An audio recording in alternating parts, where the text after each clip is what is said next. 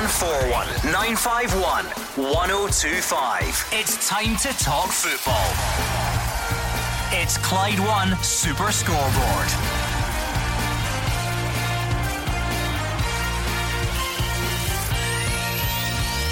Good evening and welcome to Clyde One Super Scoreboard. Dolly Menga charged by the Scottish FA and looks set to be banned for 2 games after a headbutt on Ryan Christie. Ryan Jack is the latest to withdraw from the Scotland squad. We'll hear from the national team camp. And Craig Sampson is hanging up the gloves and leaving St Mirren for a coaching role at Sunderland. I'm Gordon Duncan. Joining me tonight is Gordon Dalziel and Roger Hannah. Yeah, and the closest Premiership title fight in years has been suspended for 2 weeks. Now Scotland trying to end years of absence from a major finals with these games against Albania and Israel. Ryan Jack, the latest player to pull out of the squad, Gordon. And it's just to let Alan McLeish know this evening that myself and Gordon Dalziel are fit and available if he needs us. It will never be that desperate, trust me. Gordon Dalziel, It's only Tuesday night though. I think we're still fine to look back on domestic action with an eye on Scotland as well. I don't think we have to go full international mode just yet. No, I think everyone's still concentrating on the weekend's football. It was a good weekend. Good weekend for Rangers, scoring 7 against Motherwell at home. Bad weekend for us Motherwell supporters, taking an absolute doing with 10 men. And you look at across down the M8, Livingston, fantastic performance. Gritty, determination, everything. Deserved their point, although Celtic did create the better chances. So still a lot of talking points. Okay, the number for you to get in touch is 0141 951 1025. And if you would rather tweet, then we are at Clyde SSB. A number of topics to get through tonight, so let us know what's on your mind. First up tonight, Roger, Livingston striker Dolly Menga has been charged with violent conduct by the Scottish FA. Reports suggesting the club will accept a 2-match ban for the player. He's been cited for that apparent headbutt on Celtic's Ryan Christie during the 0-0 draw at the weekend. We're well versed in the procedures now of the violent conduct, so not seen by Kevin Clancy, or not seen fully. The compliance officer then triggers that process where the 3 former Category 1 refs review the footage, and they have unanimously agreed that a red card offence has been missed. So the notice of complaint goes out. If it is to be a 2-match ban, he will miss games against Motherwell and Rangers. Yeah, and one of the easier decisions of the season for these 3 former Category 1 referees, I would think. The one thing that I still can't quite get my head round is how Kevin Clancy can bring Dolly Menga and Ryan Christie over for the confrontation, not even book Menga, seemingly tail off Ryan Christie, and then a couple of days later Menga's done. He will miss the 2 games. I think everyone at Livingston is agreed, they'll have to take the sanction for this, and we move on. Yeah, we watched the game coming in on Sunday, Gordon, and we were all in agreement here in the studio that he was very, very lucky to stay on the pitch. You can't get away with that. It's silly. The lad played very well, you've got to say. He was a handful at times, and he will be missed, because Livingston, he's one of Livingston's best players. He's an important player for them, so he's going to be missed. And it is stupidity from the player. And Roger was saying there about how the referee can't see that and act on that. What's your take on it then? Is that an easy decision, an obvious one for you, or have you got some sort of defence and you think that was the wrong call? 0141 951 1025, please, on the phones.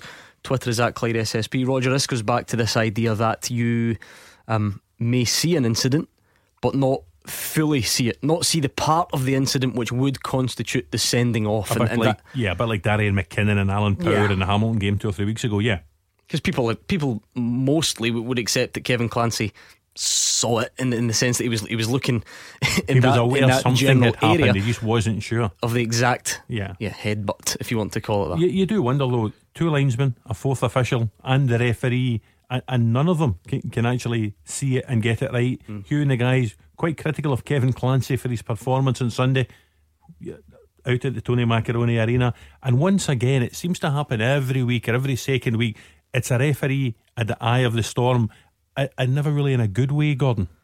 Let's remind ourselves of Ryan Christie's take on it following that incident. He was the man right at the centre of it, of course. It was a bit of a strange one. I've been asked about it since, and I don't really know what to say. It seemed to come out of nowhere, and then obviously the referee talked to us. It sounded like, from what I was told, that the referee or some of the official had seen it. Obviously it's up to them to give the decision. I can't really say anything on it. But yeah, it was obviously a tough game, and there was plenty aggression shown throughout the game, so it was something we needed to kind of stand up to throughout the whole game.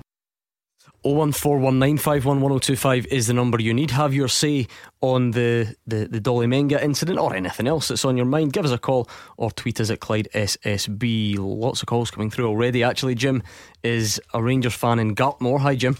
How you doing? Not bad, Jim. Hi, What's Jim. your take on this then? I just think the SFA are an absolute joke. In what way? After giving a guy a red card for attempting to stick a head in somebody, and somebody punches Candace last week and doesn't even get a red card, and Candace gets sent off. Right, well, I mean, the Candace one, from his point of view, is completely separate. But if you're talking about Anton Ferdinand, then what about that comparison, Roger, that Jim makes? Well, listen, you can see the comparison's valid. I believe Anton Ferdinand, that incident was looked at by Claire White, the compliance officer. She put it forward to the 3 Category 1 former referees, and they clearly didn't reach unanimity. Therefore, Anton Ferdinand can't be done. I think we had a couple of callers in the show earlier in the season talking about flashpoints involving Alan McGregor. I think one was against Christoph Adjer in the Old Firm game, the other was in the Aberdeen semi-final. Why hasn't Alan McGregor been done? The cry went up. Well, Claire White, the compliance officer, looked at it, forwarded it to the 3 Category 1 referees, and they couldn't reach unanimity. They couldn't agree that it was worthy of a red card offence. So no action was taken against Alan McGregor for either of those flashpoints. Nothing was done. No sanctions for Anton Ferdinand for the flashpoint with Candace. But the Dolly Menga one, clearly in the eyes of these, whatever 3 former referees it was this week, Gordon, they believe he deserves a ban. Say that again, Jim. If you raise your fist to someone, is that not intent? I dare say it is. Gordon, was there enough in the Anton Ferdinand one for you when he puts his arm round Candace and you see that? I can understand Jim's argument. First and foremost, Gordon, he should never have been sent off the park. We've argued that point, we've discussed that. Looking at Sunday, I think that the SFA have called this right, but it's all down to opinions. As Roger touched on, 3 ex-referees could sit there 1 week and think, nope, there's nothing here to punish, and then you get this week they decide to give a too much ban. So it's opinions. Jim, you've linked the 2 incidents together. Let me try and separate them though. If you forget about Candace and Ferdinand just for a second, do you think Dolly Menga should have been sent off for that at the weekend? I mean, see, he did motion his head to, but he didn't make contact. You don't have to.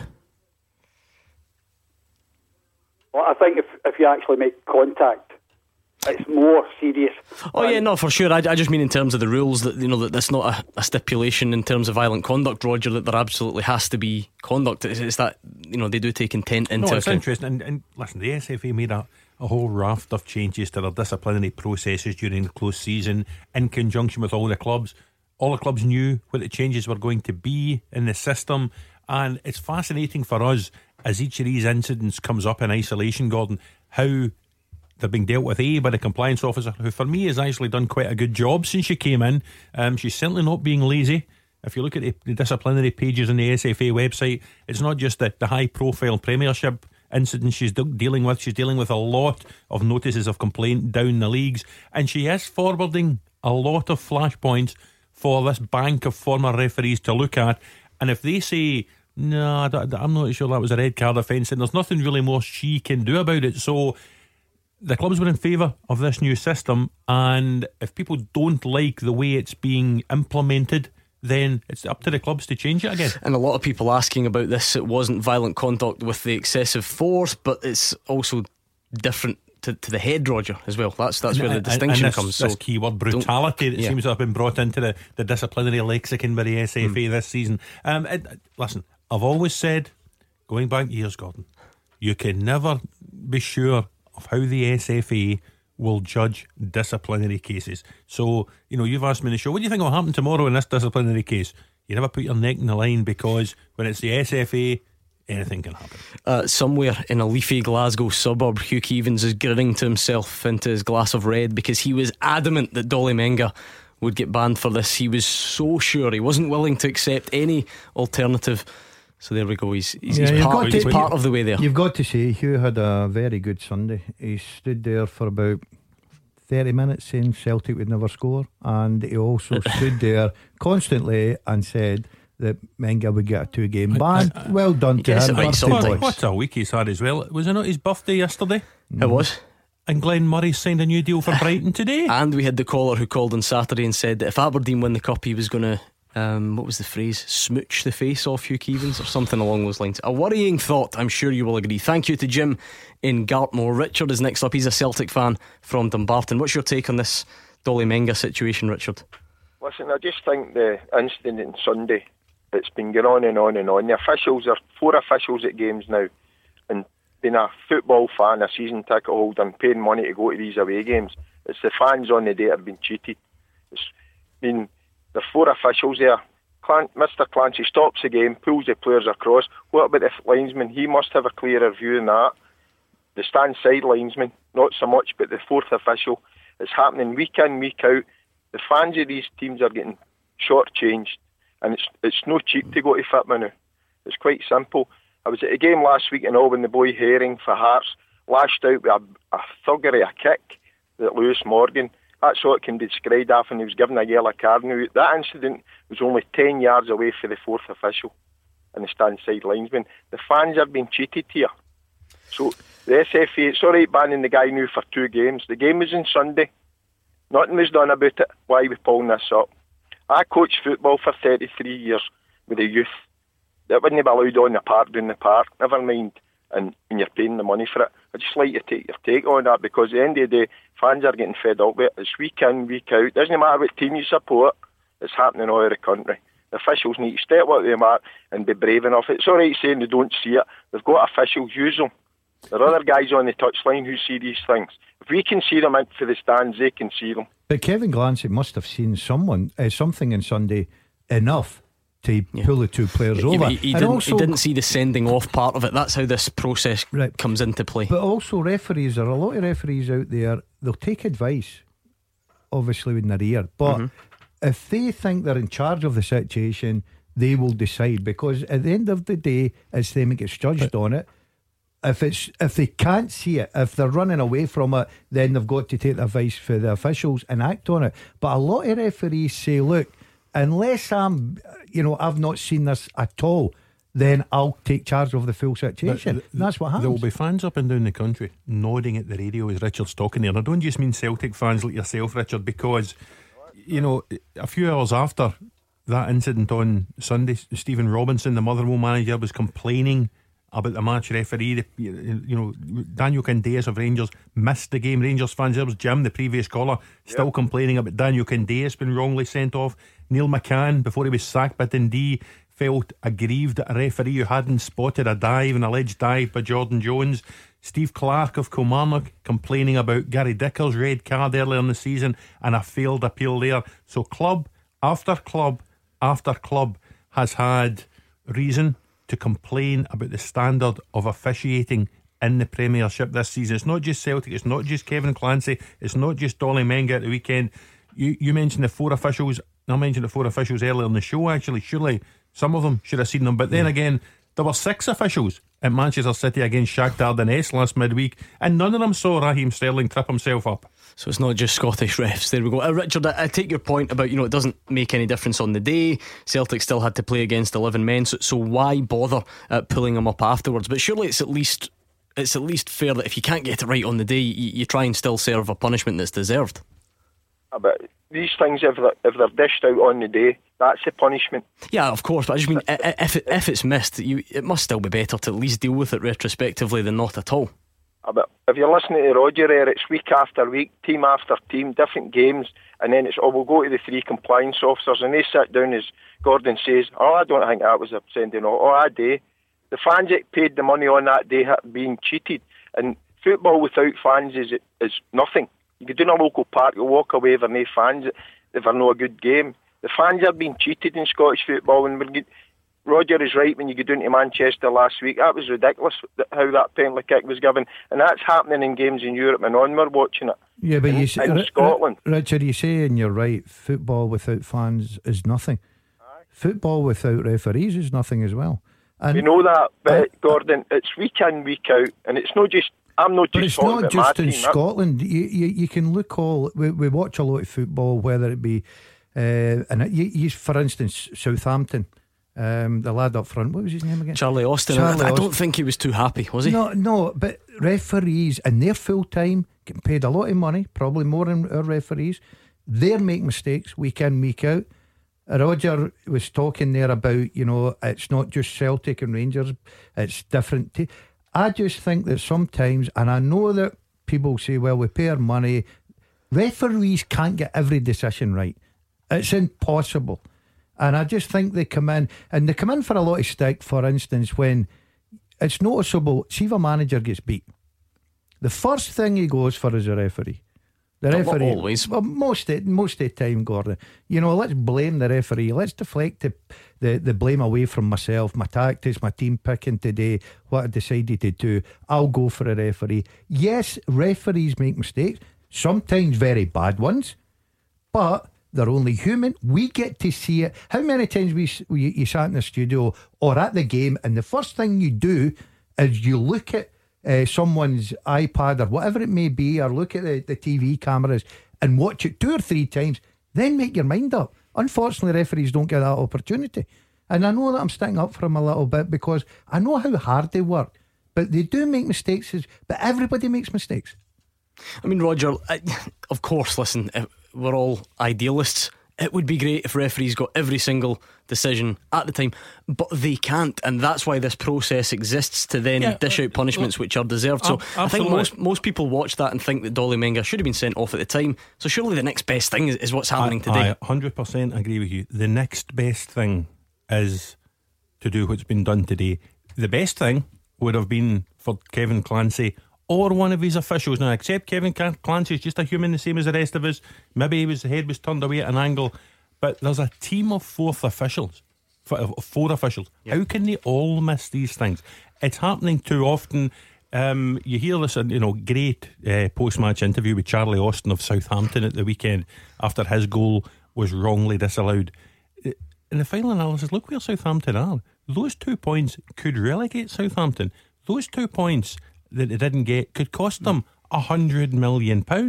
So Charlie Austin, are you going to blame that on the referee?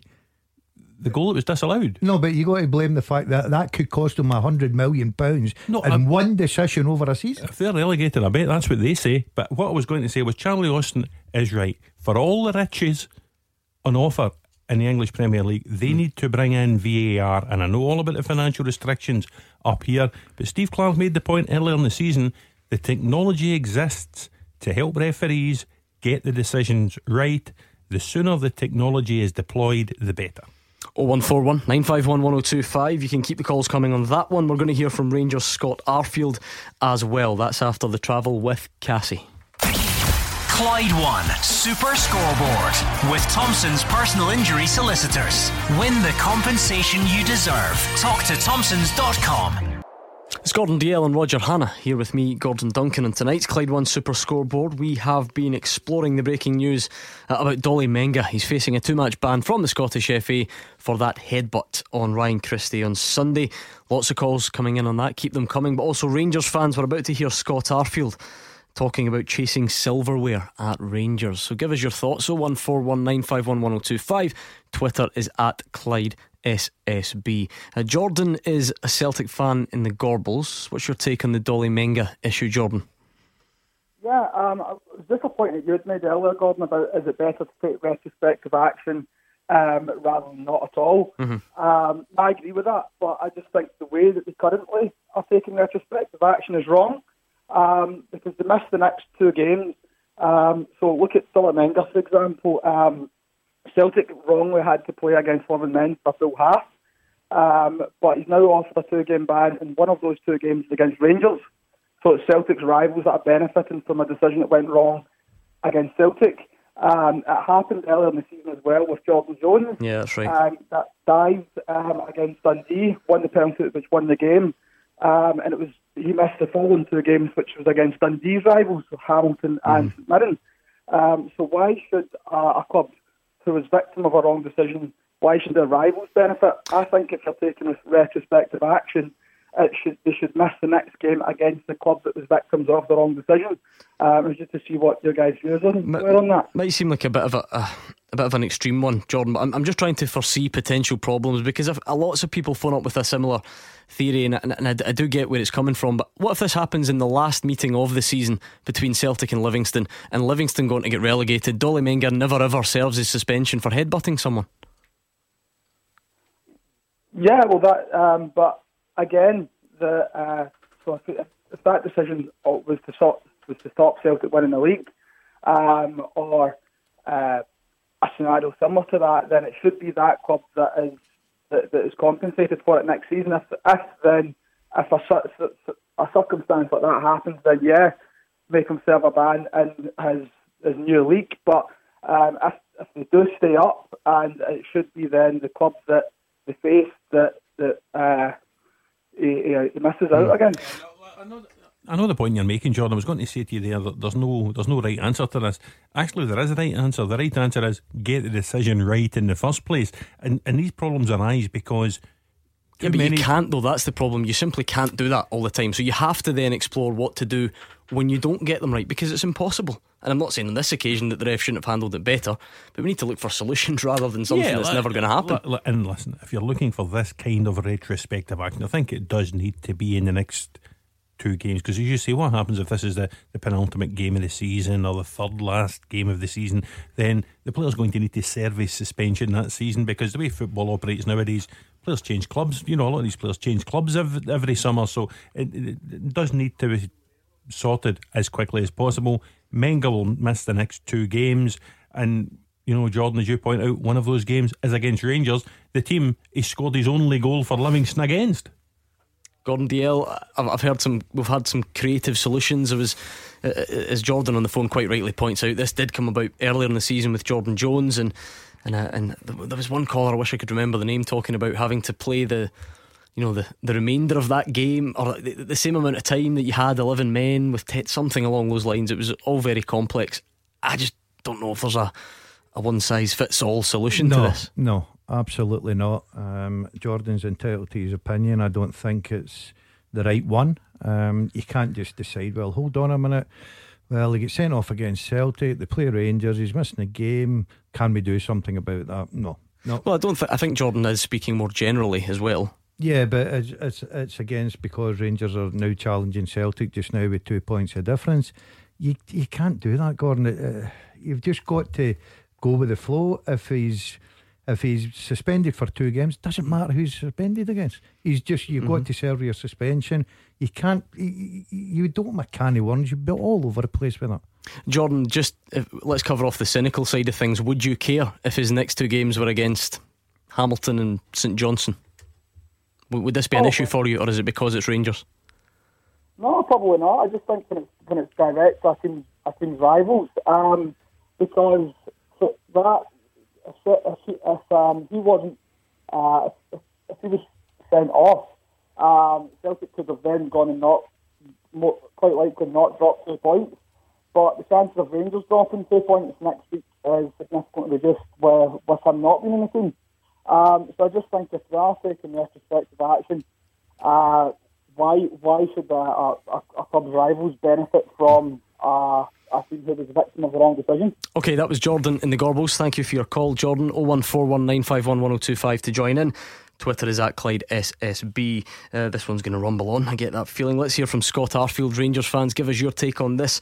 They've moved 2 points within 2 points of Celtic at Rangers, and Scott Arfield says winning silverware was the reason he joined Rangers. He says they don't take notice of Celtic's results, they just focus on their own matches and hope that will help them climb the table. Listen, at this football club we're always thinking about that. That's we need to be as close as possible going into kind of the end of December time and see what happens. But we're here. This football club's built on success and tradition, and that's why I signed up for this. This is why the boys have signed up for us to be successful. And and bring the glory days back to this club.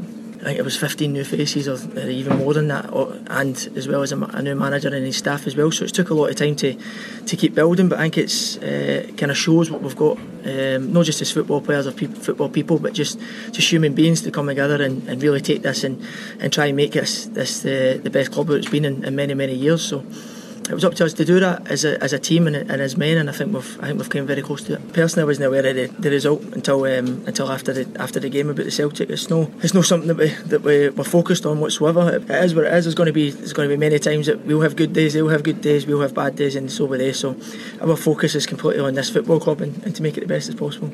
Obviously, Scott Arfield's a Canadian international. This reminds me earlier of someone in the office who obviously doesn't know enough about these things and said, does Scott Arfield sound Canadian? And I guess that's the answer there, Roger. But what about the weekend, Gordon? Like I say, Tuesday night, we've still got a bit of an eye on the weekend as well. I know it was tough for you and your fellow Motherwell fans. Yeah. I'm sorry to bring it back up, but that was an absolute doing, wasn't it? Yes, it was. Scott Arfield saying there that he didn't know the result. Well, Stephen Gerrard did, and he must have said it in the dressing room. But some players tend to just, focus on the job ahead, focus on playing against Motherwell. He had a great Sunday, good goals. I think he's a good player. I think he's a good signing for Rangers. I think he's an important player. He's come in for a bit of criticism, which early on, which I found I couldn't understand that too much. But after it went, Tavernier put the penalty in, Gordon, down to 10 men. Rangers, it was a case for Motherwell, just get this game over with, because as it was going on and on and on, your finger was getting sore on that button, pressing the button. 4 goals in something like 16 minutes or something.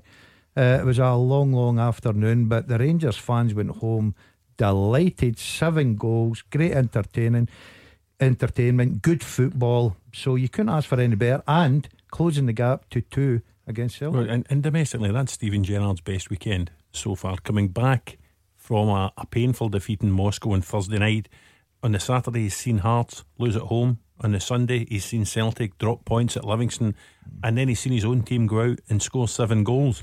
You listen to Scott Arfield, there seems a determination about the team this season, but they've got 9 league games, Gordon, between now and the winter break. Among those 9 games, 2 against Hibernian, 1 against Hearts, 1 against Aberdeen, and 1 against Celtic at Ibrox in December 29. If Rangers, after those 9 games, are still just 2 points off the pace at the top of the league, then I think it's the time for Scott Arfield to be talking about silverware and about pushing for honours, because this is a hugely significant 9-game run in the league, and there's a couple of Europa League games to throw in there as well, of course. But if Rangers can stay where they are by the winter break, then Scott Arfield's words, they could have they could turn out to be correct. Yeah, it's a big month coming up. Roger was saying there about the games. They're all very difficult games, but in the eyes of the Rangers supporters just now, and the manager and the players, they're winnable games. But it's going to be difficult. I've said that, and I'll stick by it, because I'm not going week to week, and a lot of people are. The minute Celtic drop points on Sunday and Rangers win 7-1, everybody's on shouting, well, that's us, we can win the league. I've never thought that. I think this year is just about building, and the best chance for silverware, in my opinion, is the Scottish Cup, and you need to have a little bit of luck to win that as well. 01419511025 is the number you need. We are also on Twitter, of course, at Clyde SSB. Next up is Steve, who's a Rangers fan from Kirkcaldy. Steve, at this junction in the season, if you like, the third international break, just before that festive period, what's the Rangers report card looking like? Improving, I think. Had quite a difficult spell during the season. Lost points we shouldn't have, but overall improving. I take it, listen, 3 points is 3 points at the end of the day, but the manner of that win on Sunday, does that give you extra cause for optimism? I think it's the fact that we're stuck in there. Things didn't go well for a 5-10 minute period, but we're stuck in there, and that's what's pleasing. Builds confidence. Gordon Dalziel, it's been much debate on this station and others, that Motherwell penalty. Even with your claret and amber glasses on, are you still going penalty against? Yeah, I think the referee got it bang on, Gordon. And it wasn't the turning point, because Rangers started very well, got the early goal we always touch on. Yes, Motherwell got back in the game. You've got to say, horrific defending by Rangers. It was shocking defending, but they get back in the game. But at Ibrox, and just the way things were going, watching some of the pictures coming in, Rangers were really starting to, play some nice football, very fast moving football. They were always going to create chances. You can look back and think, well, they were playing against 10 men. Sometimes that's more difficult because they just parked the bus. But they absolutely destroyed Motherwell. And Motherwell were lucky to get out 7. Steve, did you have another point about referees? Yeah, well, I was enjoying the programme tonight, and I was listening to a couple of Celtic fans that were on before me. And it's not kind of often agree with them, but the first guy made a lot of sense about saying that they were cheated by poor refereeing. And then the second guy came on and made a ridiculous point about players that get sent off, missing the game against the club that that got sent off against. Doesn't it think though that when a player gets sent off, or when they're playing against Rangers, that they too miss a Celtic game? Roger? Well, if you're taking that to its logical conclusion, Steve, then that probably would be the case. But listen, Gordon makes the right point. The only way this retrospective action is going to work is if the players miss the subsequent games. Therefore, on this occasion, Dolly Menga misses games against, I think it's Motherwell and Rangers, Gordon. Previously, when there was Jordan Jones sent off, or retrospectively done for the alleged simulation at Dens, he missed games against Hamilton and St Mirren, who happened to be Dundee's rivals near the bottom. But I don't think there's any other way of administering these bans, is there? Final word to you on this, Steve. No, well, I think that the rest of the officials around about the referee, they have to contribute more to the game. They can't do it all on his own. I think that's the big problem. I mean, we know this, Roger, now for a number of years about the lines of communication. They're all mic'd up and all the rest of it. So there gets to a point where you simply have to assume a couple of things, and you have to assume that it wasn't only the referee, but that his assistant again may have seen the coming together, but doesn't see the part of it which would have resulted in the red card. You have to read between the lines. It goes back to a sort of hobby horse. Why can't officials come out and explain decisions after games? Because we're all, we're debating this. We've debated it since 6 o'clock, but we wouldn't need to debate it if Kevin Clancy was allowed to come out after the game and say, listen guys, I was actually looking across something else. I knew something happened out the corner of my eye, but I didn't quite see what it was. My linesman was making sure the throw-in was taken at the appropriate place. My fourth official was trying to separate the coaches in the technical area. If only they would be able to tell us, then it would be far easier for everyone. Big thanks to Steve in Kirkcaldy. If you want to join him, it's 01419511025.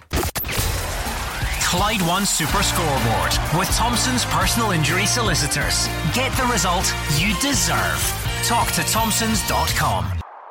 Gordon Dalziel and Roger Hannah here with me, Gordon Duncan, on tonight's Clyde One Super Scoreboard. You can get in touch in two ways. We've got the phones, of course, and Twitter is at Clyde SSB. Are you quite finished over there? That was Cassie. That microphone, you're right. Get out of here. Go on. That would be great if you could stop moving that microphone. Brilliant. Thank you very much. Just giving everyone a headache. 01419511025 in the phones. Twitter is at Clyde SSB. We're going to take more of your calls very soon. Robbie is a Celtic fan, wants to talk about January transfers on the line. We'll get to him in just a second. Let's see if Andrew McLean is with us, because Andrew's in Paisley, the Simple Digital Arena, and the World Champions are in town. Andrew, explain.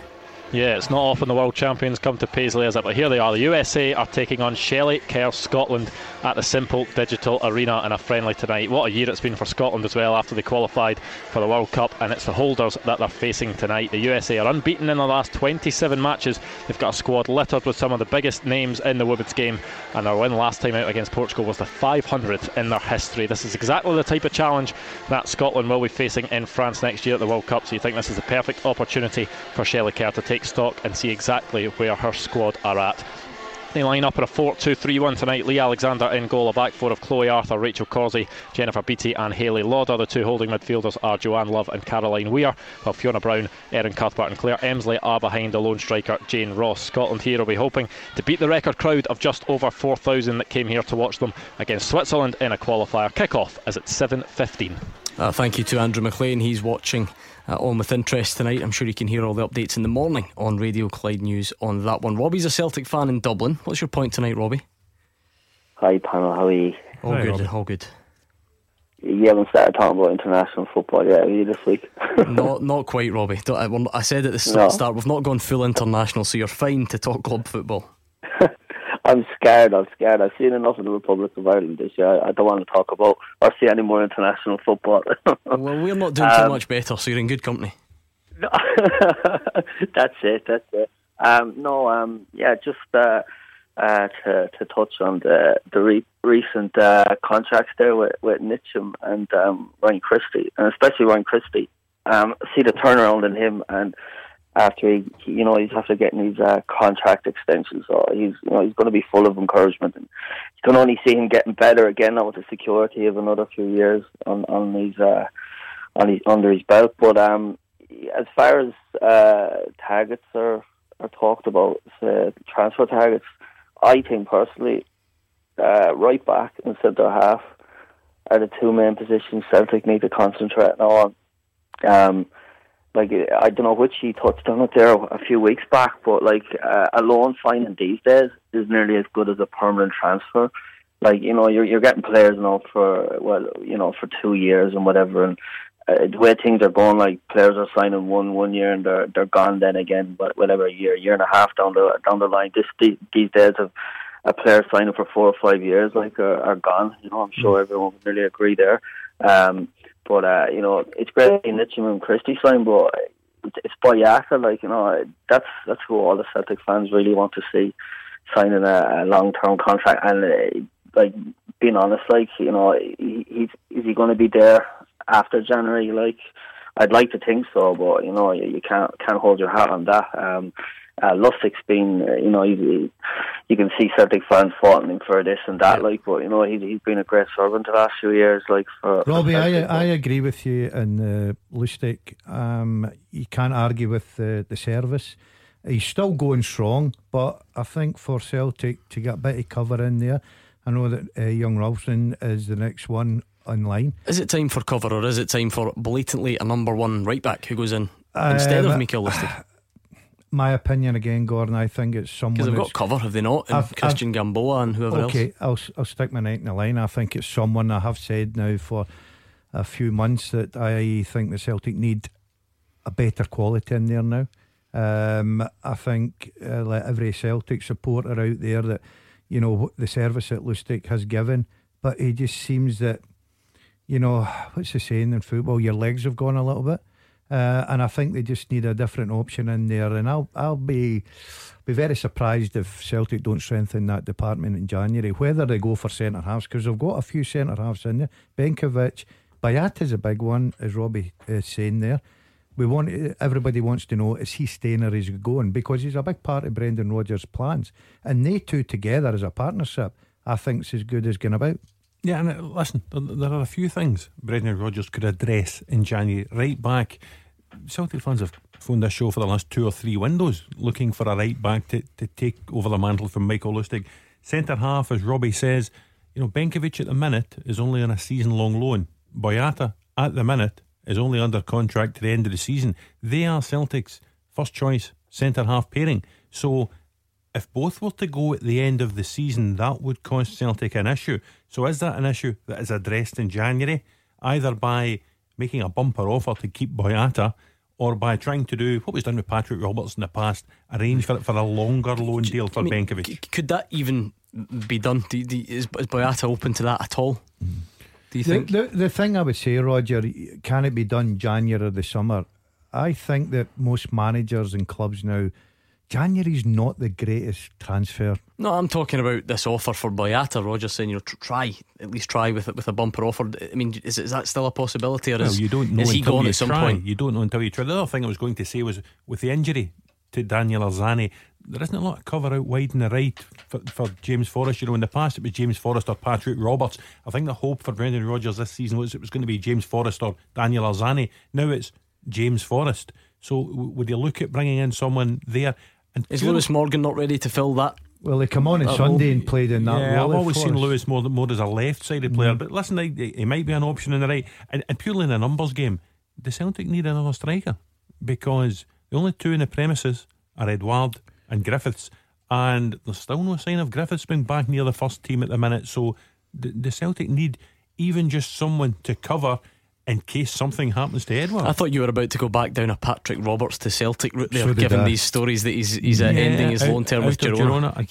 Can we do that again? You could. How many nights on this show did we speak about that, honestly? Robbie, do you want to come back in? Yeah, just touching, could you give me up there, is Anthony Ralston, is he still in the picture? I haven't been really keeping an eye on the reserve games and stuff as yet. I mean, he's there, Roger. He was close there, but obviously he's got back down the pecking order, and he was this big king coming and stuff like. Has anyone been following him, or has he just he's been back in the bench? Gone back in towards the result? No, he's been back in the bench 2 or 3 times recently. I know he did have an injury. Christian Gamboa had moved ahead of him again in the pecking order, but listen, it's like we always say. All you can do with a player is give them the opportunity, and it's up to them to grab the opportunity. You touched on Ryan Christie there. Ryan Christie, nobody was really convinced that he had a Celtic future. His contract was coming to an end at the end of the season, couldn't get in the team, and then circumstances allowed him back into the team in a slightly different role, and he's been outstanding in the last month. So much so that Celtic have given him a new 3-year deal. So if Tony Ralston gets a chance between now and the end of the season, a bit like Ryan Christie, it's up to him to take that chance. Yeah, I like Ralston. I've watched him a few times when he started with Celtic. He's a good young player, Gordon, and he must look at the opportunity now. He must need to kick on. But with Celtic and Brendan Rodgers, you've got to be doing it day in, day out at training. You've got to be in the manager's face, showing him, look, I'm waiting for my opportunity, like Ryan Christie. So it's up to the young lad to go and say, you don't need to get into the transfer market, you've got a replacement here. But as Brendan Rodgers think that he's a lad to take them the next step with Tierney in the left hand side. Robbie started off by talking about Olivier Ncham's recent contract. There have been a couple of others, of course, as well recently, Roger. So sometimes these do come in little bursts, don't they, when clubs try and sit down with a clear plan at tying up those that they want to keep. And what it does, it protects the club, because Ntcham is now in a longer deal again. So if anyone, a Porto or a team in France or a team in Spain or England, come looking for Ntcham, they would have to pay top dollar. And it shows the player how much he's appreciated by the club, because undoubtedly he will be earning more money now than he was when he first came to the club. He's done very well. Unfortunate to be out injured just now, but he has. You get Ryan Christie as well. It's the same, isn't it? Same situation. He's developed at a rate, I think, which Celtic would have expected him to develop. They always had high hopes for him. They paid a lot of money for him. At the time, £4.5 million was a lot of money at that time. It's obviously been eclipsed by his friend Odsonne Edouard.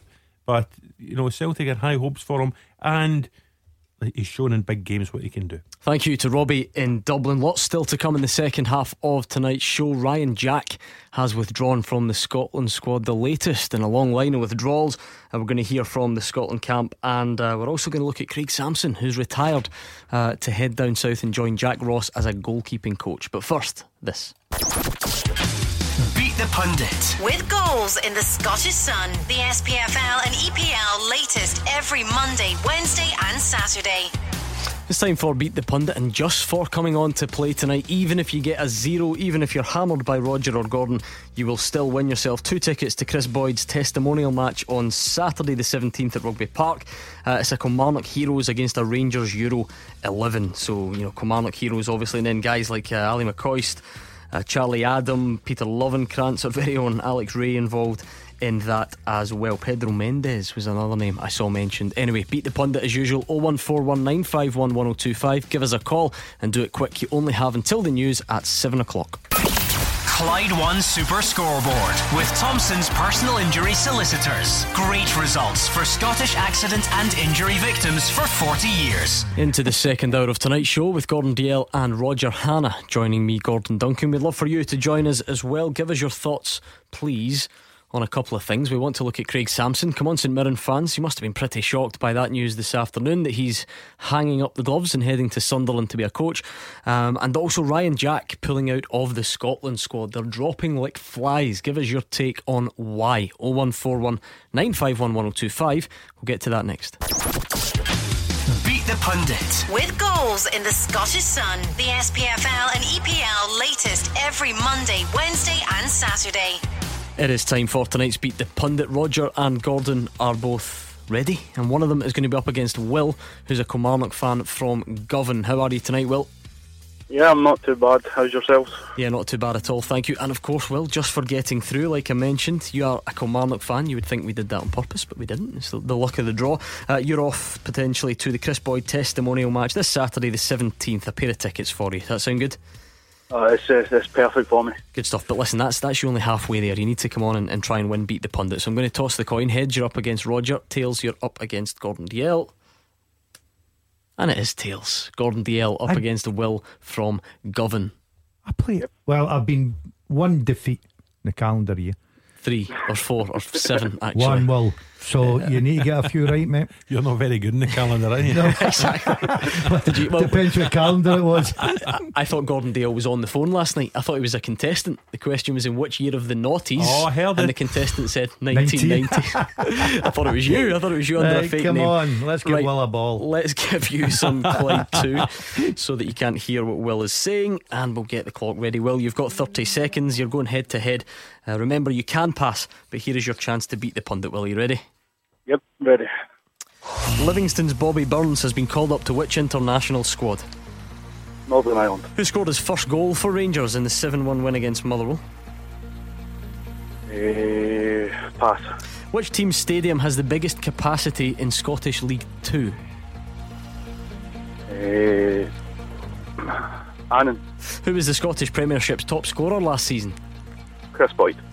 Who scored Kilmarnock's winner against Hearts on Saturday? These are right up your street.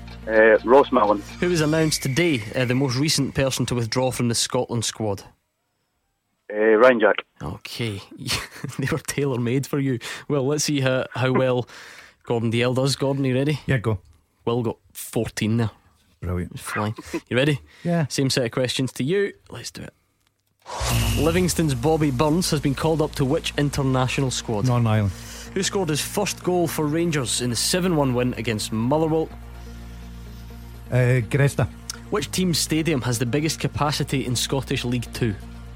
League 2. Pass. Who was the Scottish Premiership's top scorer last season? Dembele. Who scored Kilmarnock's winner against Hearts on Saturday?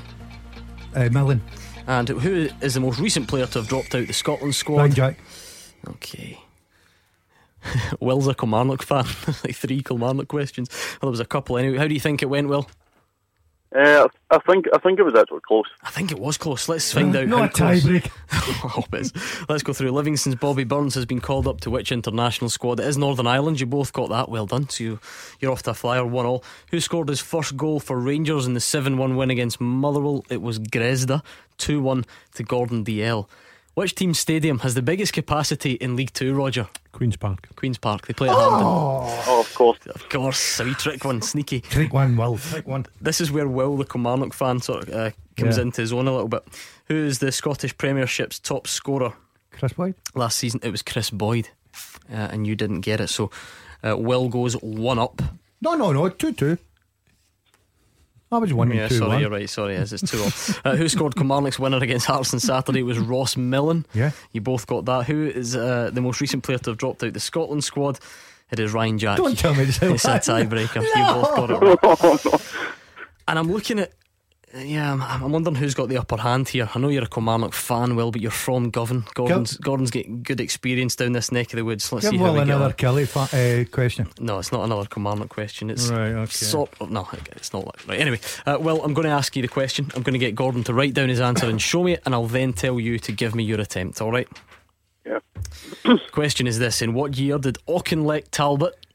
You're a big Glen Afton man, of course. I've got this. In what year did Auchinleck Talbot win the first of their 12 Scottish Junior Cups? Gordon Dalziel, write down your answer, please. Doesn't even understand the question. Well, I can tell by the way he's looking at me. Right, hold up, please. Okay, well, in what year did Auchinleck Talbot win the first of their 12 Junior Cups? What would you go for? 89. Will says 1989. Gordon Dalziel says 1954. They've been going for years. The answer is 1949. Will, he's pipped you. Get in there. He doesn't win many tiebreakers, Will, but he's done it this evening. Have lines. He was on the bench for the opposition. He should know. Unlucky, Will. Well played. Listen, anyway, Will, you're a winner. You're a winner already because you've got yourself a pair of tickets to Chris Boyd's testimonial this weekend. That sound good? That's brilliant. Thanks very much. Right, good man, that was Will. And I think we're going to keep that going all throughout the rest of the week. Chris Boyd's testimonial, 17th of November. That's this Saturday at Rugby Park, a 1 o'clock kick-off. Various big name players. I mentioned some of them, the likes of Ali McCoy, Charlie Adam, Pedro Mendes, quite a few. So, and by the way, if you want to just buy them, £10 and £5, the ticket office at Rugby Park or kilmarnockfc.co.uk. And all those people who moan at Chris Boyd every week and say he looks slow, get down there on Saturday afternoon and he'll look like Jordan Jones for the day. Yeah, that'll be that.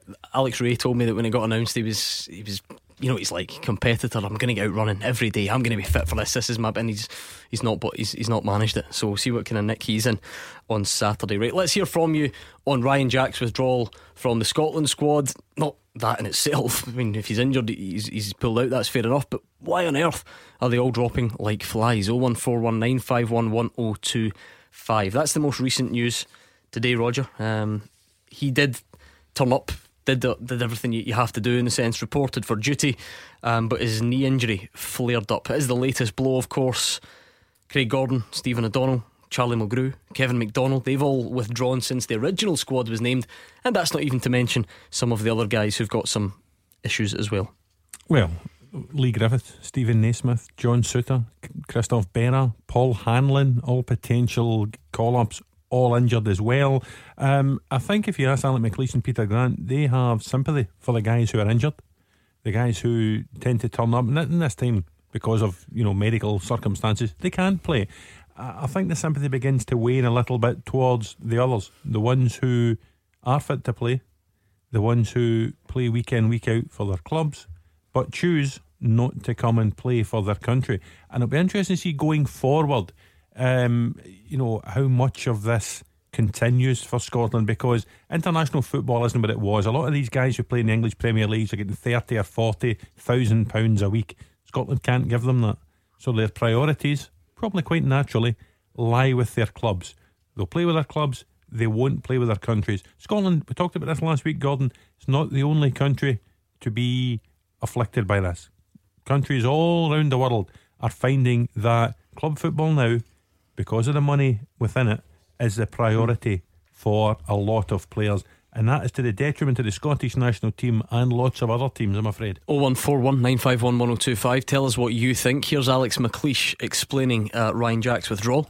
Yeah, Ryan's out. He played the whole game for Rangers the other day there, and unfortunately he's picked up an injury, so it's just one of these things that happens, and which is what why we wait late on the Sunday, because of the Sunday games. So that's unfortunate. Ryan getting back in the Rangers team, and obviously he's got something to offer the squad as well in different positions.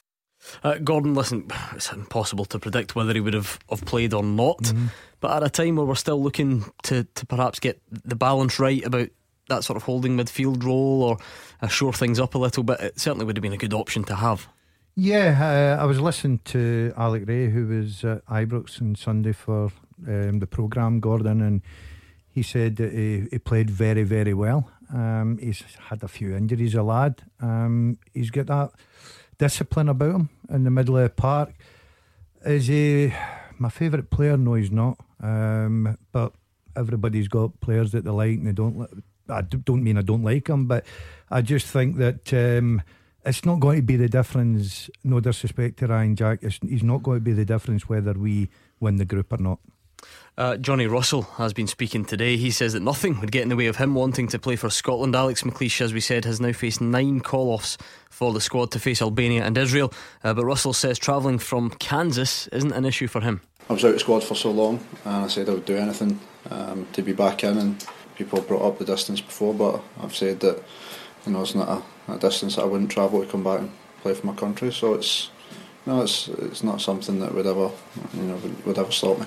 Because Kenny Miller says that it just got too much for him, and then coming from Vancouver to international setup, is that you're a long way away from that mindset at the moment. Yeah, of course. It was a lot further for him to travel from Vancouver. I think it's like 5 hours from me. So I can understand where he's coming from. It can be difficult to travel, especially when you've been doing it all season. But it's I spent so long out of the squad that I would never do anything to jeopardise being in it again. So is it disappointing when you're making the trips across the Atlantic to represent your country, and there are guys who have been asked to be included, who have asked not to be included, who are playing in England? Is that a bit disappointing? No, I think the guys who have pulled out the squad, as far as I'm aware of, are all injured or have injuries. So it's guys pull out for whatever reason to do, but I think the guys that want to be here and the guys that I know of are injured, so it's not something that I've really thought about, to be honest. Yeah, that's the thing, Roger. This is not about Ryan Jack or anything. Ryan Jack's injured and he pulled out the squad. He turned up and he was a set. That's fine. I think just generally though, when you look at the overall picture, we're clearly getting way more withdrawals than we used to, and it's just nice to hear Johnny Russell talking about how much it means to him, and how nothing would stop him, certainly not the distance from Kansas. Listen, I think too much can be made of this journey from Kansas. I've seen the film. You just click your heels and you're home. Oh dear. But, it's great for Johnny Russell. Where is Mark? Where is Mark Guidi? It's great that Johnny does come back, and he must be in the frame for a start. Lee Griffiths, Stephen Naismith, one or other would probably have led the line in Albania on Saturday night. Neither is available to Alec McLeish. So who does start? Is it Johnny Russell? Is it Stephen Fletcher who's back in the squad? Is it Oliver McBurney who's scoring goals at Swansea? Daz's pal Callum Patterson scoring goals for Cardiff 3 in the last 4 games in the English Premier League. Is it Matt Phillips who's played that lone role up front before? So for me, that's Alec McLeish's biggest dilemma between now and Saturday. Who leads the line? I don't know what that makes you, Dorothy, Tin Man, Scarecrow, take your pick. Ridiculous. I've got to work with this standard. I agree with Roger. I think Alex's biggest decision, 2 things: formation, because once again we'll have the big questions. How do you get the 2 best players in the What would team? you do? I would certainly play the 2 players. I'd find a formation to suit the 2 players. Up front, Johnny Russell's a decent player and he's shown his loyalty by travelling and want to be involved in it. But with the players that they've got, Roger, I just think they might go for experience in Fletcher. I think Fletcher knows the international scene. He can score goals. He can work away up front for us. Gives us a bit of height, not bad in the air. I think Alec will go for experience, but he has to go for a team that can pick up 6 points, and I think we can do that as much as all the call-offs. It's 01419511025 to get involved. We are on Twitter at Clyde SSB. John is a Motherwell fan from Motherwell. Are you over that yet, John, from the weekend? No, not really. But the thing that I can't believe is the emphasis on Rangers winning 7-1, and Gordon, I can't believe that you turn around and says, "Oh, guy, that's a definite penalty. Oh, the referee got it correct." How is a man supposed to slide tackle with his arms at his side? And the first one, a booking, I don't see where the booking is. That's a wee guy falling out and on about as if he's been poleaxed. So I just can't get where you see that that's a red card, and that you think that Rangers would have went on to win that game comfortably anyway. So John, I don't know. I can't get what you see. The fact is, I've never mentioned red card. I said it was a penalty kick.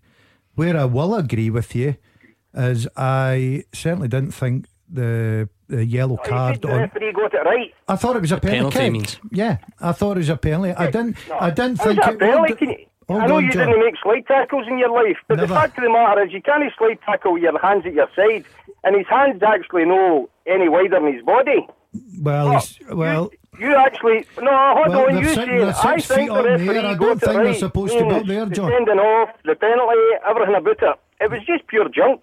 And as long as you're condoning these referees, we're going to be stuck with them forever. Stephen Robinson, John, didn't have too many problems with the second yellow. I don't think it was the first one he was angry about. No, the first one, if Morales doesn't roll about, is that a yellow card, him bouncing out, running into somebody? And by the way, we're on Morales. That's my point. Standing there applauding a player getting sent off, a penalty against him for nothing. You know, he's standing there clapping in his face. The guy's despicable. Anyway, but John, I wasn't even going to mention him. John, that's my point. Stephen Robinson agrees with you that the first yellow card shouldn't have been a yellow, but he didn't really have any problem with the second one. So, what's his bias on this front? I never heard. I don't normally listen to this. You only heard this on the way down to my kids' football. Oh, it's good to have you anyway. Maybe we'll keep you in the future. No, I actually see it as being the old firm show, basically, to be perfectly honest with you. But I can't see how Stephen Robinson can turn on. If Stephen Robinson thinks that, his allegiance must be somewhere else as well. So maybe it's time that he should. What did you a wee bit. In general terms, John? What I like Stephen Robinson, but for him to turn on and say that's a penalty, his eyes are painted on. What do you make generally, John? What do you make of Craig Thompson's performances when he takes Motherwell games? No, see, Craig Thompson in general. Craig Thompson shouldn't be allowed to referee football. I just think he should be told, away, hey, and retire. Go away. Along with Willie Collum, along with Bobby Madden, along with the majority of them, to be perfectly honest with you. John, what are you doing at the weekend? Because we need a couple of referees next weekend, a week on Saturday. Because you've just sacked every one of them. You sacked all our top referees. Sorry, say again? I says, what are you doing a week on Saturday? Because we need referees. You've just sacked them all. No, I'm too old, actually, Gordon. I'm the same age as you. I'm not allowed to referee. No, I'm not old, John. John, I'm not old. I step out of Fir Park every week. I step out of Fir Park every week, as does everybody. And we discuss the referee. Nobody discusses football anymore. So you're blaming the referee for the 7-1 defeat against Rangers on Sunday. You're putting that down solely to the referee. No. But how you can turn around and say that Rangers would have went on and won that game comfortably, regardless of whether we're getting a player sent off or no. Rangers have more nosebleeds than Wishy General this season when teams have come back at them. Imagine Gordon had a nosebleed. Behave that. I agree with John in one point. I don't think there's any need for that. I agree with him the one point. The first booking, but it was consistent fouling. He was going to get booked, but to say that that's not a penalty kick, put it this way, if that had been at Ibrox on Sunday and it was up the other end of the park, John would be on here screaming that was a stonewall penalty kick. As a Motherwell fan, Daz, do you think Carl McHugh has a disciplinary issue? Because that's a couple of red cards now in the last month. He's again now going to be unavailable for, I think, more than one game. Alan Campbell probably come back in. Will McHugh struggle to get back into the team? I think he tries to take too much on, and just instead of settling down and playing to the formation and the position of the team, he gave up the captaincy because he was coming in for a lot of criticism as well. So that was a good thing.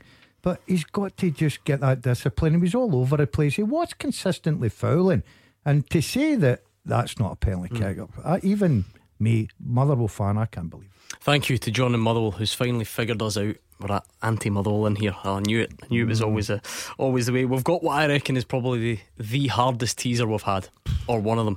It's coming up next. And St Mirren fans, I want to hear from you on the retirement of Craig Samson. Clyde One Super Scoreboard with Thompson's personal injury solicitors. Compensation. They know the score. Talk to Thompsons.com. Gordon Dalziel and Roger Hannah here with me, Gordon Duncan, on tonight's Clyde One Super Scoreboard. St Mirren fans, let's hear from you. A bit of a surprise one today. Craig Samson, the club announcing that he's retiring and he's moving to Sunderland to be with Jack Ross and on the coaching staff there. So give us your thoughts. I mean, did it come as a surprise? What next in goal? And what about your Craig Samson memories then? He's been quite a big part of St Mirren over the years. Before we get to that, this teaser. Wow, what a question this is. I always like to pull out the John Smith ones on a Tuesday because I know Roger gets really into these. At Clyde SSB, you can play along on Twitter. This is going to take some serious thought, so listen clearly and see if you can come up with any of the answers. Since 88, 12 players have scored in Scotland's top flight, then gone on to play for either Celtic or Rangers, but never scored for them. Since 88, 12 players have scored in Scotland's top flight, then gone on to play for either Celtic or Rangers, but never scored for them. What about the boy at Hibs that went to Celtic? What do you call him? This is magnificent. What a question, John. What do you call him? By the way, it's fulltime at Clyde1.com, please. If you've got any good questions, we'd love to have them, so send them to fulltime at Clyde1.com. 12. Do you need the question again, or have you got the gist? Yeah, give us that again. Since 1988, that is, Gordon, 12 players have scored in Scotland's top flight and gone on to play for either Celtic or Rangers, but they've never scored for them. What, were we talking about one of them there, Ryan Jack? No. What do you call the lad that went to Celtic from Hibs? Front guy. Pat McGinley. No, Pat scored. You're thinking Chris Killen, aren't you? No. He's not one anyway. Midfieldy type player. No, to Celtic? No, I wouldn't worry about that. No, okay, that's I right. think you're barking up the wrong tree. I'm not even at a tree. That is it's such a tough question. But listen, I like that sometimes. I like to try and who's to say that you're meant to get them all right? Can we not just go back to reading the lips? Would you prefer that? Oh, I was good. You were good at that, weren't you? Oh, he was brilliant at it. Any from you, Roger? It's not often we stump you like this. Andy Gorham. Straight out, he's got the trick one. He's got the trick one before he gets any of the normal ones. Unbelievable. How's that worked out? You were talking about guys. I'm thinking of Scored guys a who penalty kick? I'm thinking of guys who have gone from Hibs.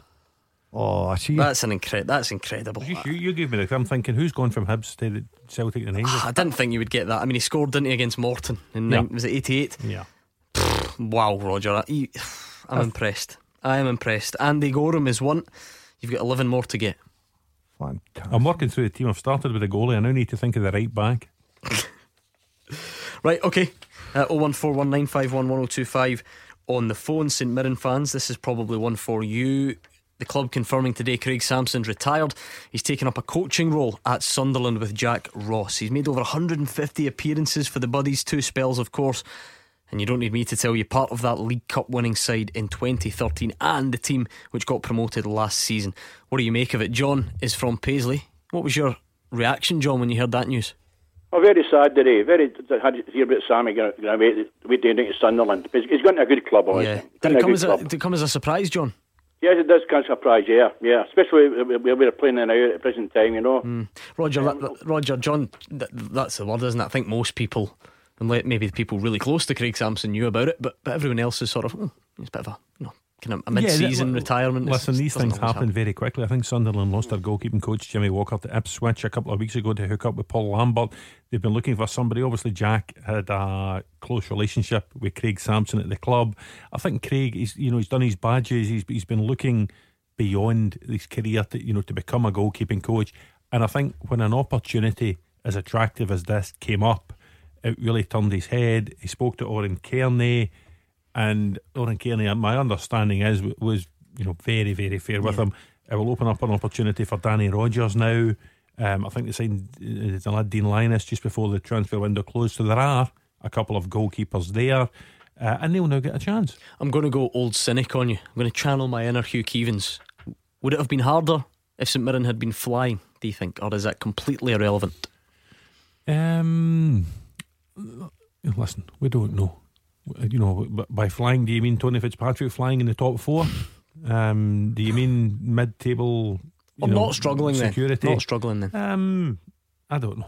I honestly don't know.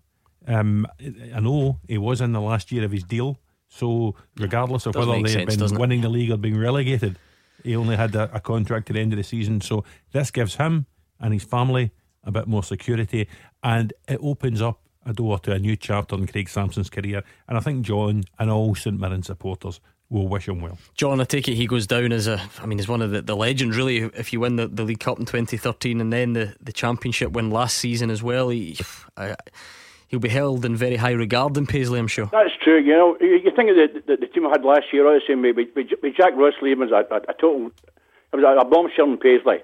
And other teams have been left. We lost Morgan, and we lost a few players. But the team now is absolutely diabolical. Right, Alan Stubbs brought in nine players, and they wouldn't have in that team last year. Nowhere near it. Well, John, are you laying the blame totally on Alan Stubbs, or is Owen Kearney brought in a few players that's not worked either? When a new manager coming into a club, obviously, normally they're in here because the last manager's been sacked. Mm-hmm. Right? So Jack Ross went down to Sunderland. Everything's going great. We won the league. He come up here and he brings in 9 players, and not one of them, to me, has enhanced the team at all. Yeah, and it shows in the league where we are. Yeah, Jack Ross, he did a terrific job, you've got to say, but he never managed in the Premier League with St Mirren, so we don't know how that would have gone. They brought in Alan Stubbs, who has managed at clubs, and it's certainly not worked. I fear for St Mirren. You know, they look absolutely dreadful, and I don't know if they've got the money in January to strengthen. They've lost a very well, they say the manager will be backed. Yeah, they've lost a very experienced goalkeeper at a bad time. You don't blame the lad. I think everybody would have made the same decision. I think it's got to be a real struggle for St Mirren. I think the only thing they've got in their favour is Dundee. They're as poor. John, yeah, it looks like Danny Rogers fills in that number 1 role at the moment, or certainly an opportunity for him. Is that a chance you can see him grabbing? I hope so myself. Alan Stubbs, he was on BT a couple of weeks ago before the Hibs Hearts game, and he was asked about the Simon job, and he made a comment. He had an issue with players and with some of the backing staff. Now, he was only in the ground, the club, about a month. So to me, that's turbulence already. When a new manager comes in, and all of a sudden he's having issues with players and with backing staff. Yeah, I mean, John makes a number of points on the Craig Samson one, Roger. We've got tweets as well. Harry Millens on. He says, sorry to see Sammy go, but it makes perfect sense to team up with Jack and James at Sunderland. Great opportunity for him. And he goes with heartfelt thanks from all the Saints fans. Only a couple of weeks, of course, after you likened him to Gordon Banks on this very show. And actually, I watched a television show on the Sunday night when the commentator repeated the claim, so I was laughing away to myself merrily. There we go. A wonderful performance by him. He's been a great servant to St Mirren, and you're listening to St Mirren fans. They wish him well. They will hope he does well with Jack Ross, James Fowler and John Potter down there. Sunderland flying near the top of League One. They will go, in my opinion, back into the Championship, and then the world is their oyster. I mean, you're talking in the last 30 years, 87 obviously stands out, Roger, but since then, for him to be part of the League Cup winning side and the team which did so well in winning the Championship last season, I mean, that puts him right up there, does it not? Of course it does, yeah. And you know, St Mirren fans, they will always have a place in their heart for him. He's a good guy as well, and you would wish him well. Clearly Jack Ross rates his abilities highly. He's going to be down there working with John McLaughlin, former Hearts goalkeeper, who would have been in the Scotland squad for this trip to Albania had it not been at Sunderland. They've got a huge game against Wickham, I think it is, on Saturday, to try and further their promotion claims to get back up into the Championship. So it's a good place to be at the minute. Alec Ray talks about it every Saturday, the size of crowds that they get down there at the Stadium of Light. And you know, under Jack Ross, the hope is that they're upwardly mobile again. Okay, thank you to John, St Mirren fan from Paisley. Buddies, let's hear more from you then. Give us your well wishes for Craig Samson. Were you surprised when you heard that news today? 0141 951 1025. Alright, the teaser question is brilliant, and I'm looking at Twitter here. The Michael Diaz, sorry if I've mispronounced that, and Kevin as well, Kevin McTaggart, saying, I said Andy Gorham first, so they're trying to take a bit of credit for that. It was a great answer anyway, regardless of who said it. We're looking for, since 88, 12 players have scored in Scotland's top flight. They've gone on to play for Celtic or Rangers, but never scored for them. Andy Gorham, believe it or not, is one. I'm going to go for Motherwell captain Tom Boyd. Let me just consult my list. No, actually. What about Jack Hendry? No. No. Richard Foster. I was thinking current player. Foster. Yes. Richard Foster. Well, listen, you're going well. I said I get the goalie first, so you've now got the right back. We now need to think The of a left back. Well I was done. thinking current players. Scott Allen. No. Oh, Scott Allen scored for Celtic. No. Has he scored in Scotland's top flight since 88? I don't know. I'm asking you. You've got the answers. Yeah, I've got the right ones. I don't have all the wrong ones. I just know he's not on the list. Left back, Tosh McKinley. Why are you obsessed with positions? I don't know. It's Rogers leading me down It's got this. nothing to do with it. But yeah, Tosh McKinley is one. Oh, right. Two Right. centre backs. Played for Hearts, went on to play for Celtic and never scored. John Hughes must have scored for Celtic. He did. Right, okay. What about Paul Ritchie? Nope. Any centre halves there? I can see some on Twitter as well talking about the likes of. Let me just make sure I give credit where it's due. Well, I say credit. It's a wrong answer. There's a few. William Suter is one of them, talking about Paul Slane. He's not one. So you've got Andy Gorham, Tosh McKinley, Richard What Foster. about Darius Adamchuk? Yes. Oh, Roger. Played with Dundee and then went on to play for Rangers. Scored for Dundee in the top flight, but never scored at all. I'll get some more Tayside ones For out the way. Rangers. Gary Boland. Yes, by the way. What Again. about the other one, Cleland, Alec Cleland? No. Oh, Full of Flood. No. Yes, sorry, yes. There is a real Tayside connection here. By the way, that's Alan Johnson. No. Alright, let's park it at the moment. Darius Adamchuk, easy for me to say. Gary Boland, Willow Flood, Richard Foster, Andy Gorham, Tosh McKinley. So what's that, 6 to go? Halfway there? Still 6 to go. Halfway there though. Alex, a Motherwell fan on the line. Hi, Alec. Hi, how you doing, panel? Yeah, Hi, good, Alec. Alec. With the guys, I phoned on Sunday, straight after the Rangers Motherwell game, with my point about Craig Thompson with the handball and wee Moreles. And I was listening to the programme tonight, and I see there was a guy on about half an hour ago, John, and he just kind of echoed everything that I said. Mm-hmm. And yet, I still think the panel, see this statement that comes out, that people come out with, an unnatural position. Now, what is the definition of a natural position for a football player when he's on a park playing football? As a guy said, as John said earlier on, have you run about with your horns at your side? Because if that's the case, they may as well make kits with pockets in the shorts. Did you not think it was a penalty, Alec? Well, hold on, let's separate the two issues, right? We can get to whether Alec thinks it was a penalty or not. I'm guessing he doesn't in a second. Let's address this issue of unnatural position, Roger, because it has crept into our football vocabulary, and we're not really sure why, because it's not mentioned in the rules. In fact, the handball rule specifically says, and I'm not saying I don't think it was a penalty at the weekend, I'm just reading the rule. It specifically says the position of the hand does not necessarily mean that there is an offence. So I don't know how we got into this. I've done it myself a million times, but this unnatural position actually doesn't matter if you read the rules. So why does Craig Thompson give it? Oh, that's one for him. I'm Now, just here to read the rules and allow you to Does interpret. Craig Thompson think that the extended arm, and the arm was extended, the extended arm? Roger. No, you can't slide tackle with your hands at your side. Alec, can I then say, right, okay, you've got your opinion, and was it John that come on, had Yep, a yep, rant? Yeah, okay, fine, it's all about opinions. Your manager actually came out after a game and said red card, and it was a penalty kick. That's your manager. Alec is allowed to disagree with that. That's okay. I know, but I'm trying to make a point that, you think but it's it's just not- the panel that's saying, it was a penalty. Well, he's disagreeing with Stephen Robinson as well. That's okay. He's disagreeing with a law, because he's disagreeing with the referee, he's disagreeing with the Motherwell manager, and he's disagreeing most importantly with me. If it's on the line and an arm is extended like that, 10 times out of 10 a penalty is given and a player's booked. So because it was 16, 17 yards out, it's reasonably unusual for that kind of thing. But the arm was extended. The referee then has a decision to make. Does he extend the arm deliberately? Now, I agree with Alec. You can't slide tackle with your arms at your side. Of course you can't.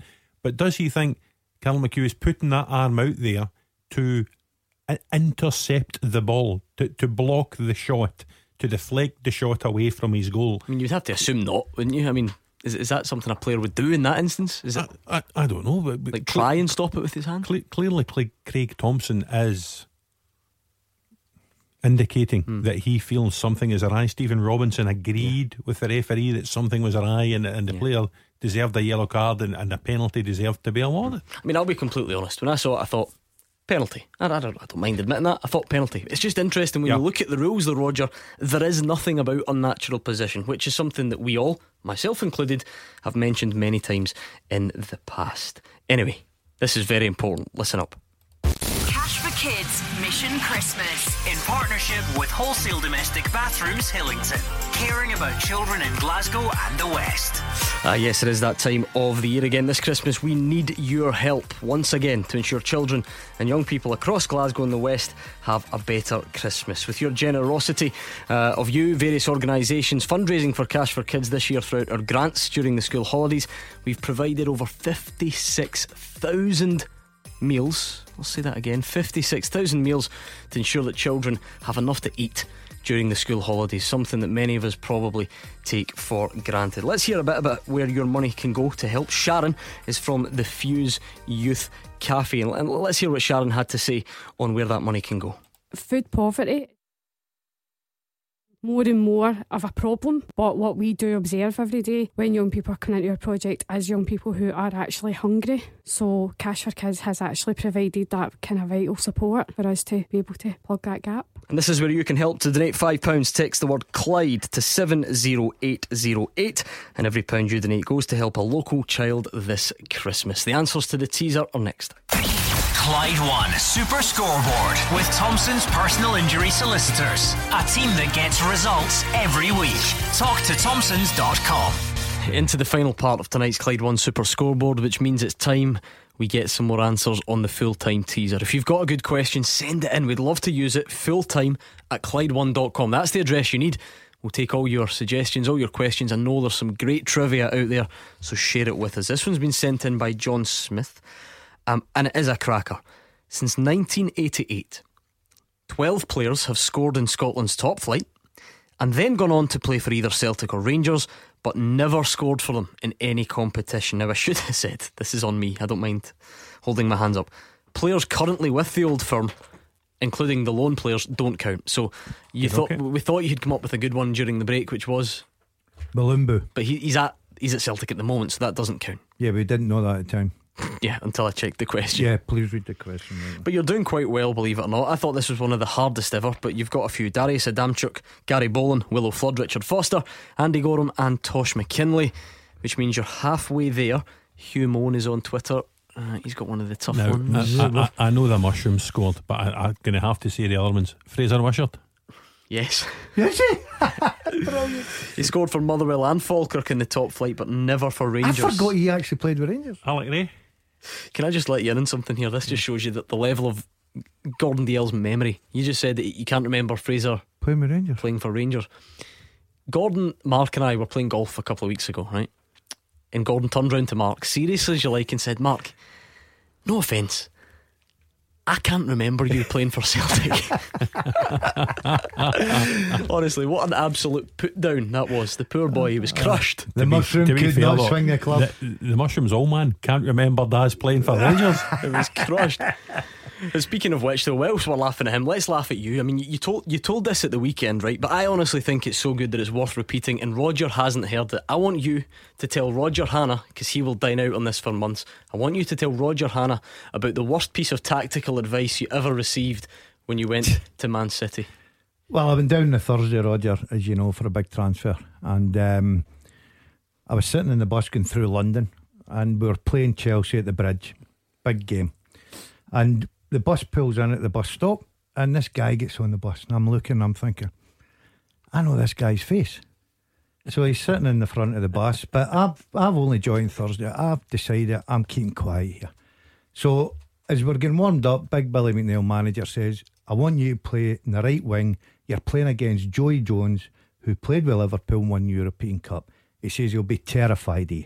You've got great pace. You play there. So after the warm-up come in, the coach shouts me over. He says, come here a minute. He says, when you're playing there, forget that left back, let him go. He says, let him worry about you. You stay up the pitch.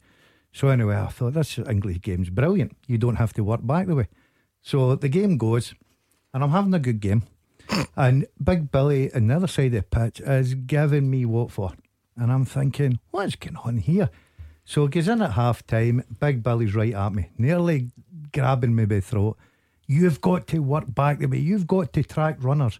I says, Gaffer, I says, the coach told me to stay up the park. He went, what coach is that? I says, that coach here, Eddie. It was Eddie Laird, Laird, right? He used to come and sit in the dugout, and he'd wound me up before the game. And as cheeky as I could be, I couldn't think of any say. And I says, Gaffer, I says, no disrespect. I says, I watched him on TV. He's not a comedian. Only you.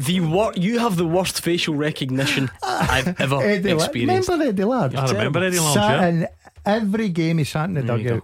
Anyway, Paul's in Cumbernauld. Bring some sense back to this, Paul. About the referees, guys. Yes. They're all going on about every walk of life people make mistakes. I agree with that. And some people get demoted in their job if they made a bad mistake. The referees should know how when they get demoted a couple of leagues down, take some money off them and give them a bit more training. That would happen in any walk of life if you did your job right. Well, the only thing... But people are going on about this new law that's come in. A couple of seasons ago, if you got a red card, you're off. And if the referee missed it, I'd forgot about it. Not sure about that, Paul. We've had retrospective punishment for quite some time now. Is it not better that way? I don't know so much. If a red card was missed in the past many years ago, but Paul, you're a Celtic fan. Let's take this incident in isolation. I understand that, no? You would be phoning tonight to say, I can't believe Dolly Menga has headbutted one of our players and nothing's going to be done about it. Surely this is, like, obviously we would prefer it was dealt with at the time, but as we mentioned earlier, is this not the next best thing? I think the referee this season has been horrendous. The one with Partick Thistle, I think, has been the worst one. The linesman gives a throw in. That I would agree with you. The standard of it, the new, is shocking anyway. Roger. Well, we've had a lot of calls, not just Paul, a lot of the calls since 6 o'clock, and it's difficult to argue with those who criticise some of these refereeing decisions. We're going through one of these spells, Gordon, where it almost seems a weekly thing that referees are making a high profile error. This weekend it's Kevin Clancy missing a red card for Dolly Menga. The week before it was Willie Collum giving a red card to Daniel Candeias for reasons that are still really unknown to us. Earlier in the season it was Stephen McLean over a Jordan Jones diving controversy. There have been, it seems, more than ever before of these. I don't believe in punishing or taking money off people. I don't think you can do that nowadays. But more training, better training for them, any technological assistance we can give them, and I know the expense of VAR and all that, but anything we can do to make the officials' job easier and to help them. Note your words Stephen Gerrard used about Willie Collum last Friday, to help them make more decisions correctly. Thank you to Paul and Cumbernauld. We're going to have to get back onto this teaser because you've got a lot of work to do. Since 88, 12 players have scored in the top flight, then gone on to play for Rangers or Celtic, but never scored for them in any competition. And it doesn't include players who are still there, even if they're out on loan. We got one. The Airdrie manager, Ian Murray. Yes, Ian Murray. What played with Hibs and then Rangers. Didn't score for Rangers though. What about Stephen Presley? No. What about Elvis Presley? Not even dignifying that with a response. Marvin Andrews? No. There must be a few. 1, 2, 3. What, we've got 4 to get? Yeah, I think we've still got 4 to get. Yeah, 4 to get. What positions? 2 Celtic, 2 Rangers. What positions? No more goalies, are there? There are no more. No, there are no more goalies. I don't think. No, that was just a wee trick one thrown in there, I think. Right, I'm going to have to start giving you the clubs. Right. Okay. Falkirk and Rangers.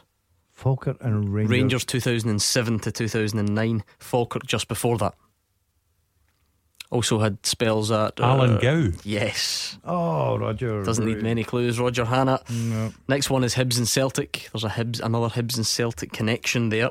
A defender from the early 2000s. Ulrich Lawson. Oh, Roger. See, when you point him in the right direction, there's no going back. Right, 2 more. I've got a friend who said, I'm not having that Ulrich Lawson. He's got women's shoulders.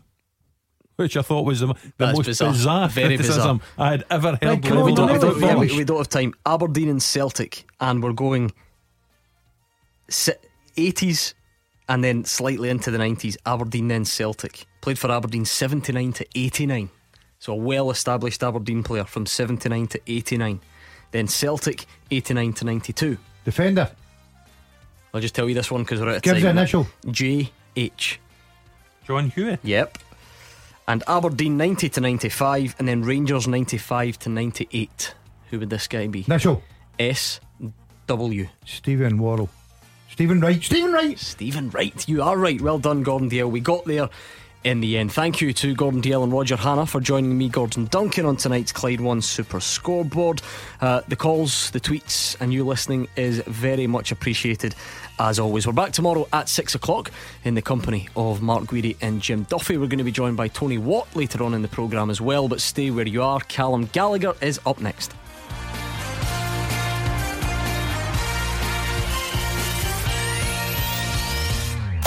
Clyde One Super Scoreboard with Thompson's Personal Injury Solicitors. A team that gets results every week.